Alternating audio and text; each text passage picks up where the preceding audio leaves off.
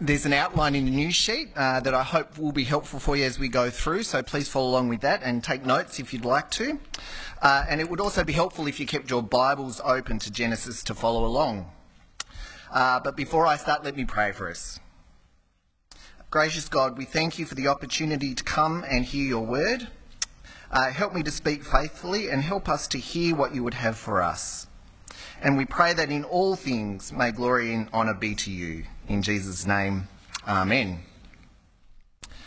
I'm sure you've all had experiences of making and receiving promises. When I was thinking about it, I actually make them every day. I almost fling them around all over the place, you could probably say. They might not necessarily be seen as promises, but in reality they are.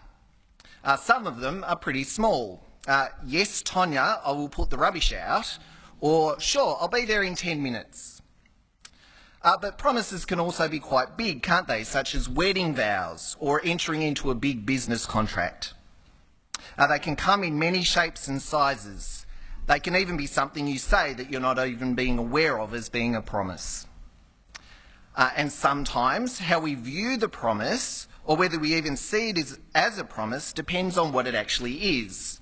I mean, I started by noting what I termed small promises, but really how promises are viewed depends on the importance of what is being said. I think it's fair to say, yes, dear, I'll put the rubbish out is seen as a very different level of promise to the vows given in marriage. And how much you trust in a promise can also depend on who actually says it. I'm sure the promise from someone you value and respect is actually taken more easily and seriously than a promise from a stranger. And in reading through today's passage, it's obvious that there are promises made throughout. Promises that can be trusted. At the start of today's passage, we have a clear indication of who is making a promise. God makes it abundantly clear to Abram who he is. When Abram was 99 years old, the Lord appeared to him and said, I am God Almighty. Walk before me faithfully and be blameless. Now in this revelation, the Lord is expressing himself more fully in terms of his character and attributes. You see, God refers to himself as God Almighty. In Hebrew, that is El Shaddai. And up until now in Genesis, the primary name by which the Lord has revealed himself is Elohim, meaning the God who creates and sustains nature. You see, by revealing to Abram the name El Shaddai, God is referring to himself as the God who constrains nature, the one who actually causes nature to do what is against itself. In other words, God is capable of working miracles. El Shaddai is a title in the context of today's passage which emphasises God's infinite power.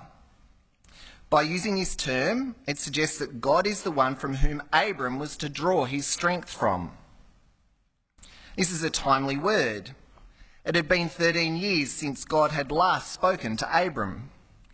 Abram had spent the last 13 years living with the strife and turmoil that his sinful decision had produced in Ishmael. Now Abram was about to learn that God's promises are fulfilled by power, the power of the all-powerful God, the all-powerful God who is also creative and nurturing. God is being very clear with Abram about who he is. God lays out for Abram clearly who he is so that Abram is clear about the promises that are about to come. And after revealing himself to Abram as God Almighty, El Shaddai, God then goes on to note what he expects from Abram. Walk before me and be blameless. Now the Hebrew translation of the word blameless is tamen and is also used of Noah in Genesis 6. The root meaning really translates as wholeness or integrated. So what God is saying to Abram is this: put all of your energy into the one pursuit of walking with God. And the idea of walking is actually a really good metaphor here. It demonstrates action, it isn't passive. And it's walking before God, lead with God, start everything with God.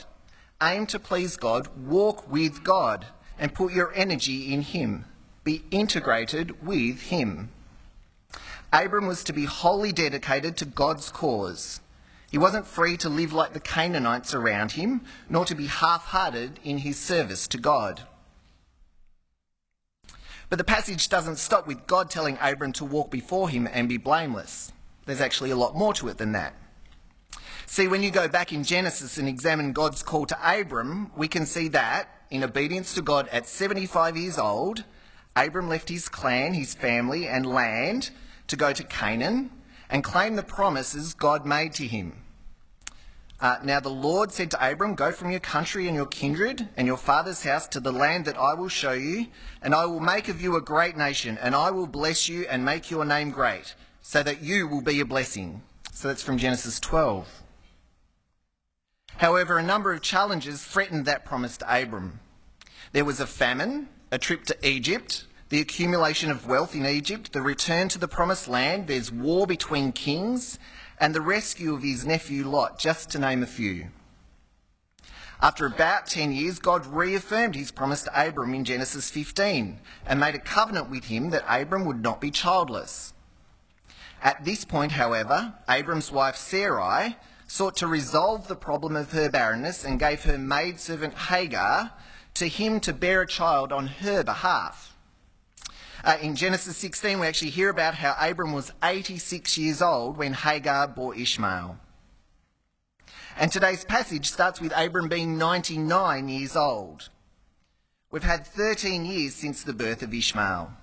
It's been around 24 years since God first made his promise to Abram back in chapter 12 about making him a great nation. And here in chapter 17, God again speaks to Abram. God says, "I am God Almighty. Walk before me faithfully and be blameless. Then I will make my covenant between me and you and will greatly increase your numbers." God is repeating his promises to Abram. God remembers. He hasn't forgotten. God is faithful to his promises. You see, God doesn't come back to Abram and say, "Sorry, Abram, you gave it a good shot. Right? You tried, but you weren't really up to it.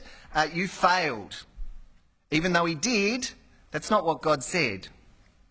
In fact, as God has done right through from Genesis 12, God has not only continually reminded Abram that he's not forgotten, God's actually also extending and clarifying, committing to Abram what the promise is. "As for me, this is my covenant with you. You will be the father of many nations. No longer will you be called Abram, your name will be Abraham, for I have made you a father of many nations. I will make you very fruitful. I will make nations of you, and kings will come from you. I will establish my covenant as an everlasting covenant between me and you and your descendants after you for the generations to come, to be your God and the God of your descendants after you. The whole land of Canaan where you now reside as a foreigner, I will give as an everlasting possession to you and your descendants after you, and I will be their God." Did you hear the promises God has made to Abram? He promises abundant posterity, that is, a large family. And not only a large family, but one that means kings will come from him. He promises an everlasting covenant, a promise to Abram and his family that will not end. He promises Abram the land.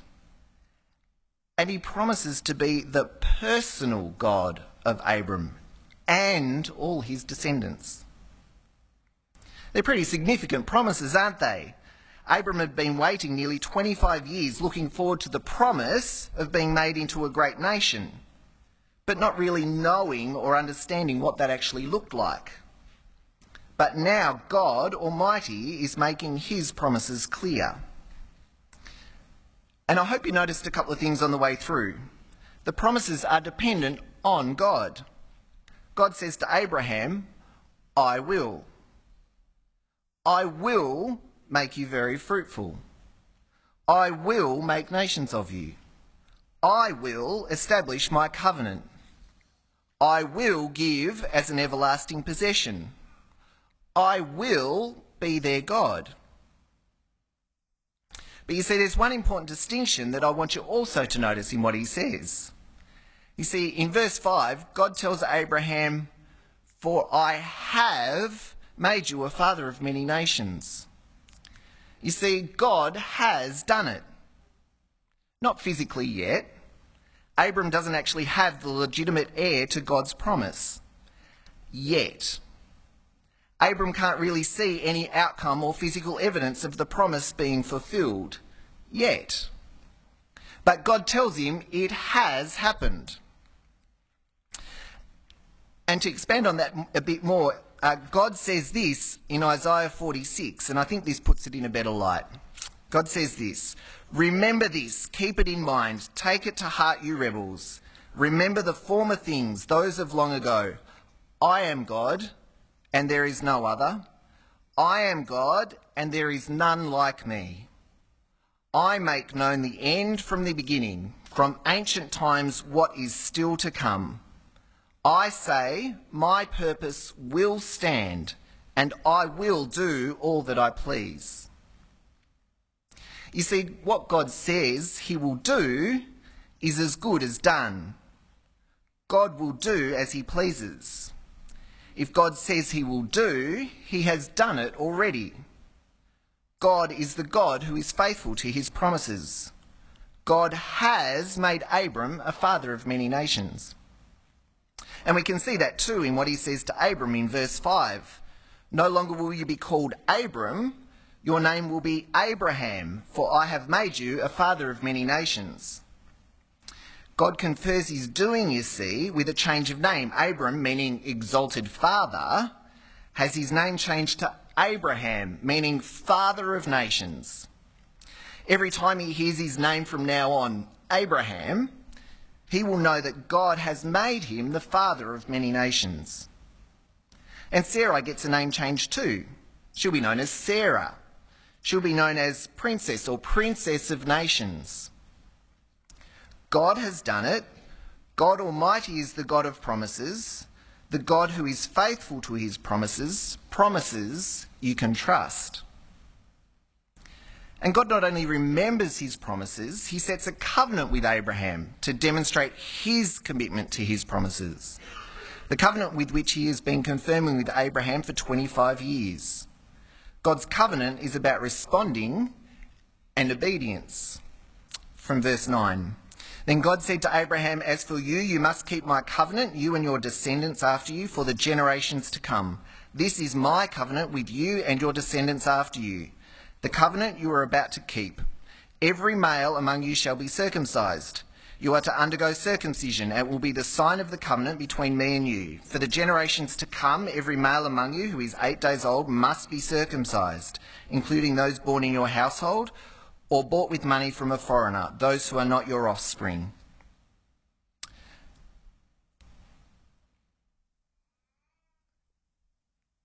Whether born in your household or bought with your money, they must be circumcised. My covenant in your flesh is to be an everlasting covenant. Any uncircumcised male who has not been circumcised in the flesh will be cut off from his people. He has broken my covenant.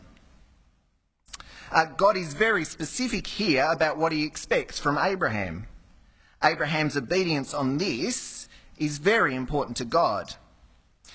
In fact, Abraham's response to this will be regarded by God as an indicator of Abraham's general response to the earlier call to walk before him blamelessly. Now, I don't think you're actually going to see this part of the Bible portrayed in a VeggieTales episode, but this is the first time that circumcision makes an appearance in the Bible. However, it's not the first time that the ritual of circumcision was practiced within the human race. Other records of life in this era show that there were other cultures that did incorporate this practice into their way of life.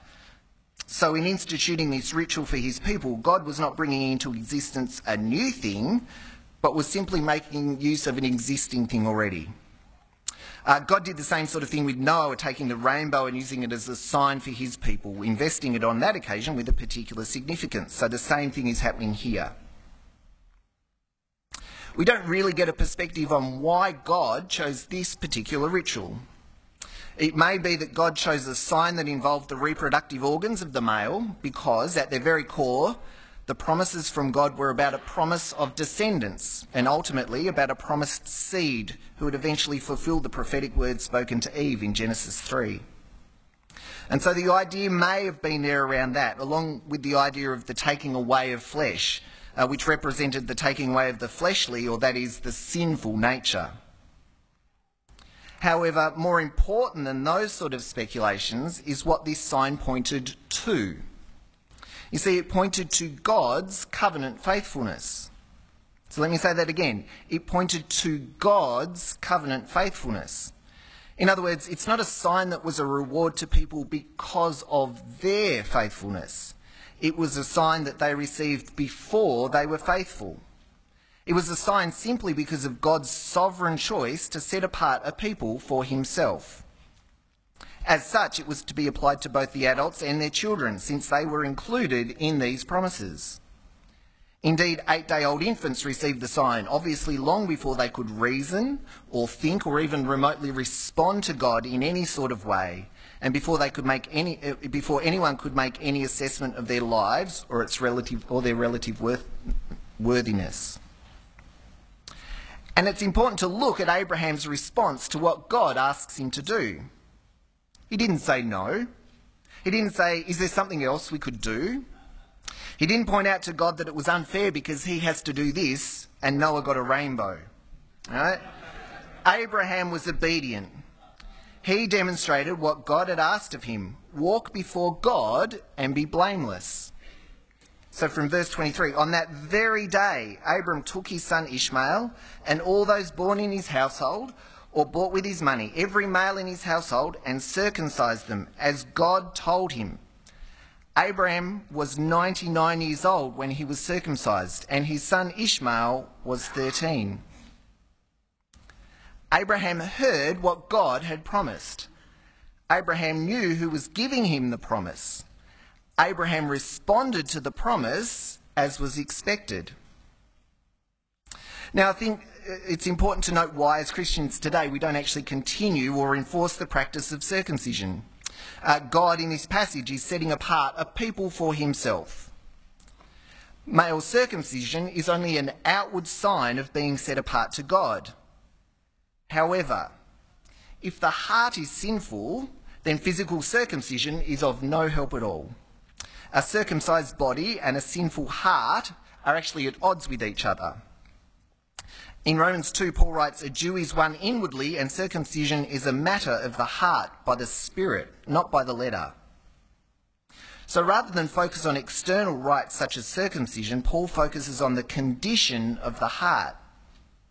And using circumcision as a metaphor, he says that only the Holy Spirit can purify a heart and set us apart for God. Ultimately, circumcision cannot make a person right with God. The law is not enough. A person's heart must change. Now, if we turn back to today's passage at the start of chapter 18, what we actually see is an old man sitting at the front of his tent in the heat of the day with unexpected visitors. Have you ever had an unexpected visitor or guest? When I was growing up, I have a vivid memory of my mum receiving a phone call. It was a phone call from the new minister that had just arrived at the church, and he was just calling to see if he could come over for a cup of tea. Mum, being my mum and wanting to put on a good show, invited him and his family over for dinner. Apparently, to my mum, it was important for her to make a good impression. For Mum, it was important that we three boys and my dad were also part of this good impression. I'll be honest, three boys in their early teens, we don't really see the importance of that sort of stuff, do we? Or necessarily care either. Nonetheless, the whole house had to be clean. Everything had to be in its place. I can't really remember. I'm sure things were shoved in cupboards, doors were slammed shut so that no one could see things. The three children and their father were threatened with being on their best behaviour. Sounds familiar, probably. Chapter 18 here today starts with unexpected guests. The Lord appeared to Abraham near the great trees of Mamre, while he was sitting at the entrance to his tent in the heat of the day. Abraham looked up and saw 3 men standing nearby. When he saw them, he hurried from the entrance of his tent to meet them and bowed low to the ground. It's hot, the hottest part of the day. See, Abraham is sitting outside his tent, sort of under the front flap in the shade, trying to stay cool. It's not the time to work the herds. It's not the time to do anything. You actually leave the work for the cooler parts of the day. Suddenly, 3 men appear. Now, if you consider Abraham is in the desert, the appearance of 3 men suddenly would be unusual. Firstly, Abraham would most probably have been able to see anyone coming from most directions. And secondly, if he hadn't have seen them appear, surely one of his men would have seen them come and report it to him. And yet, there they are. Abraham recognises the importance of these men, but probably not exactly who they are yet. But Abraham knows that the sudden appearance of these men is important. In fact, so important that he, as a 99-year-old man, hurries out to meet them and bows down low in the hottest part of the day and says this, from verse 3, "If I have found favour in your eyes, my Lord, do not pass your servant by.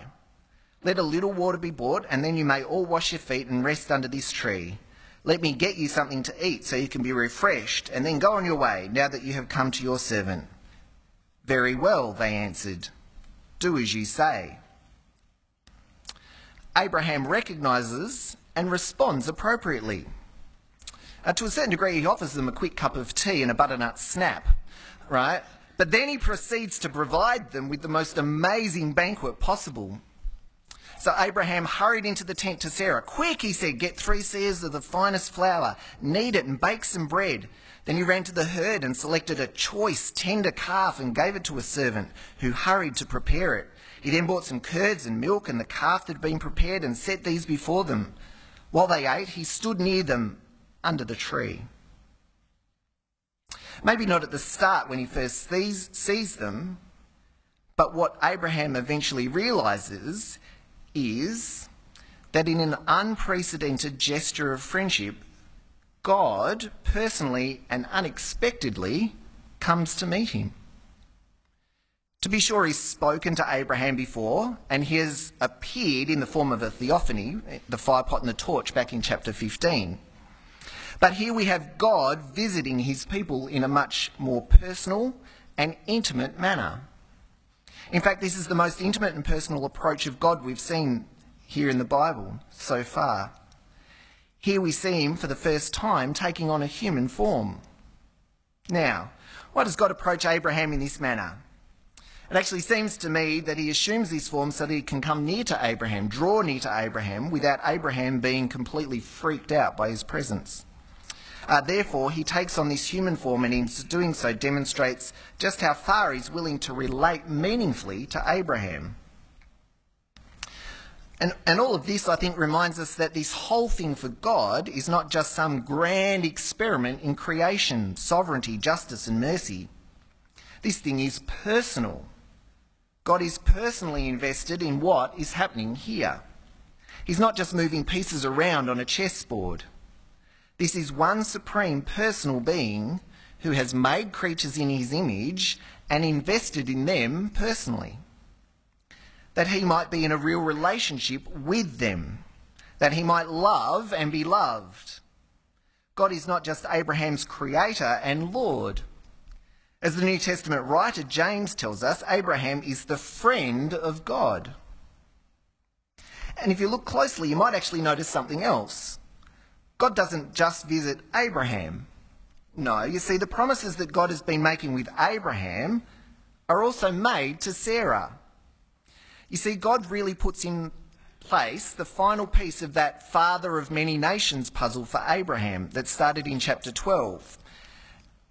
When he says, and this is from chapter 17,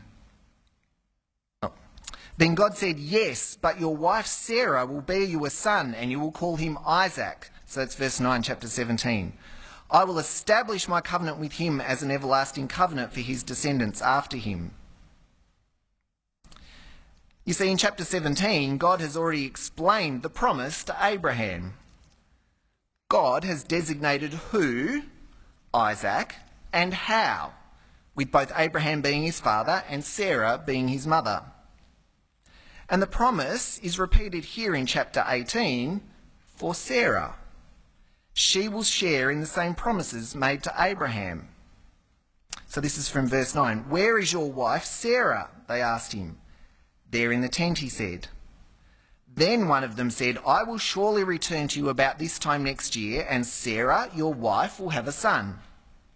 Now Sarah was listening at the entrance to the tent which was behind him. Abraham and Sarah were already very old, and Sarah was past the age of childbearing. So Sarah laughed to herself as she thought, "After I am worn out and my Lord is old, will I now have this pleasure?" Then the Lord said to Abraham, "Why did Sarah laugh and say, 'Will I really have a child now that I am old?' Is anything too hard for the Lord? I will return to you at the appointed time next year, and Sarah will have a son." Sarah was afraid, so she lied and said, "I did not laugh." But he said, "Yes, you did laugh." Did you see it? They wanted to make sure that Sarah was in earshot. They knew who she was. They knew where she was. She just needed to hear the promise for herself. If you think again about the situation that faced Abraham and Sarah, on the one hand, the promise of a child, and on the other hand, a human situation that would seem to make the fulfilment of that promise impossible. Abraham is nearly 100 years old. His wife is postmenopausal. How is this going to work out? How is this going to happen? And God's response to them is this: is anything too hard for the Lord? You see, the problem here is one of perspective. Looking at themselves, Abraham and Sarah could do nothing but think that it just could not happen. However, to look only to themselves would be the wrong thing to do. It would be to leave out the most important part of the equation: God. The determining factor as to whether anything was going to be accomplished or not was not them, but God. The question was not, is this too hard for Abraham and Sarah? The answer to that is obvious. The question is this too hard for God? You see, Abraham laughed when he heard that Sarah would bear him a son, more out of joy and astonishment. Sarah laughed more out of thinking of the possibility, or in reality, the impossibility of a child. But this thinking was thinking in terms of human thinking. And God's response is anything too hard for the Lord? Further on in Genesis 21, we can read that the promise of Isaac is fulfilled, and that Sarah laughs again. So this is 21 verse 6. Sarah said, "God has brought me laughter, and everyone who hears about this will laugh with me." And she added, "Who would have said to Abraham that Sarah would nurse children? Yet I have borne him a son in his old age." Here she laughs because of joy. She laughs because she knows and sees that nothing is too hard for the Lord. Nothing is too hard for God Almighty. God has set his purposes and they will stand. So when God asks, is anything too hard for the Lord, and then goes on to do what was humanly impossible for Abraham and Sarah by giving them a child, when God does that, he's not just doing it because he can or because he has to, but because he wants to, because he has said he will do it. Will God forget his promises? I think it's quite clear that he doesn't forget. I think it's quite clear that he is faithful to his promises. And it's quite clear that you can trust in the promises that God gives. Let me read to you from Romans chapter 4, verse 18. "Against all hope, Abraham in hope believed, and so became the father of many nations. Just as it had been said to him, so shall your offspring be. Without weakening in his face, he faced the fact that his body was as good as dead, since he was about 100 years old, and that Sarah's womb was also dead. Yet he did not waver through unbelief, regarding the promise of God, but was strengthened in his faith and gave glory to God, being fully persuaded that God had power to do what he had promised. Many years after these events in Genesis, the Lord came again in human flesh in the Lord Jesus Christ, which this passage surely foreshadows. You see, Jesus came to earth, God's only Son, God's promised Son. God Almighty, the creator of heaven and earth, the all-powerful God who can constrain nature to do his will, sent his Son Jesus for us. You see, the promise from God to Abraham and Sarah was a large family, a promise made to an extremely old man and a woman with a dead womb. The promise of the impossible. The promise of a family that would produce kings from the impossible. You see, Jesus is that promise. Jesus is that king. In 1 Corinthians 2 verse 20, Paul writes this, "For no matter how many promises God has made, they are yes in Christ." Jesus is the ruler who we should follow. Jesus is the promised one. God's promises are fulfilled in Jesus. We can trust that God fulfills his promises. We can trust in the promise-giving God. And today Jesus calls us to follow him. Jesus, the promised king that God Almighty foresaw in today's passage, calls us to follow him, to follow his example, to walk with him. When Jesus was with his disciples, he said this, "This is my commandment, that you love one another as I have loved you. Greater love has no one than this, that someone lays down his life for his friends. You are my friends if you do what I command you." So Jesus commands us to love one another. And not just any sort of love, a love that resembles how Jesus loved us, a life-giving love. Do you love like that? Do you love your children, your family, your friends, your neighbours with a life-giving love? As followers of Christ, do you love not for your own sake, but for the sake of others? Do you have a love that sets you apart? A love that shows a circumcised heart? A love that shows others you are set apart for God? Do you pray? Do you pray to God Almighty, recognising who he is, knowing he is the one who can make the impossible possible? Do you pray like that? Do you read the promises God gives in the Bible, knowing and trusting that they are yes in Jesus? And the promise from Jesus is that we can be his friends. What an amazing promise, isn't it? The promise to be the friend of God. What a joy it is to speak freely with God Almighty, knowing he is invested in us. And as we are called to love Jesus and to be faithful to him, to trust him, we're called to love others. And as we find ourselves in the midst of difficult situations where trusting God seems foolish and even humanly impossible, we need to remember God wants to be with us, to have a relationship with us. He has set us apart for himself. That he's not only a God who is able to help us, he is a God who is willing to help us. He is a God who sent his Son, who willingly laid down his life for us. Greater love has no one than this, that someone lays down his life for his friends. You can trust in the God who not only gives great promises, but who fulfills all his promises through Jesus. Let's pray. Our gracious Father, we thank you for the love that you showed us through Jesus. We ask and pray that you might help us to love others, to serve others, knowing that you want to be in a relationship with them and with us. Help us to love and serve, knowing that you are God Almighty, knowing that we can come to you, knowing that your promises are true and sure. We pray this in Jesus' name. Amen.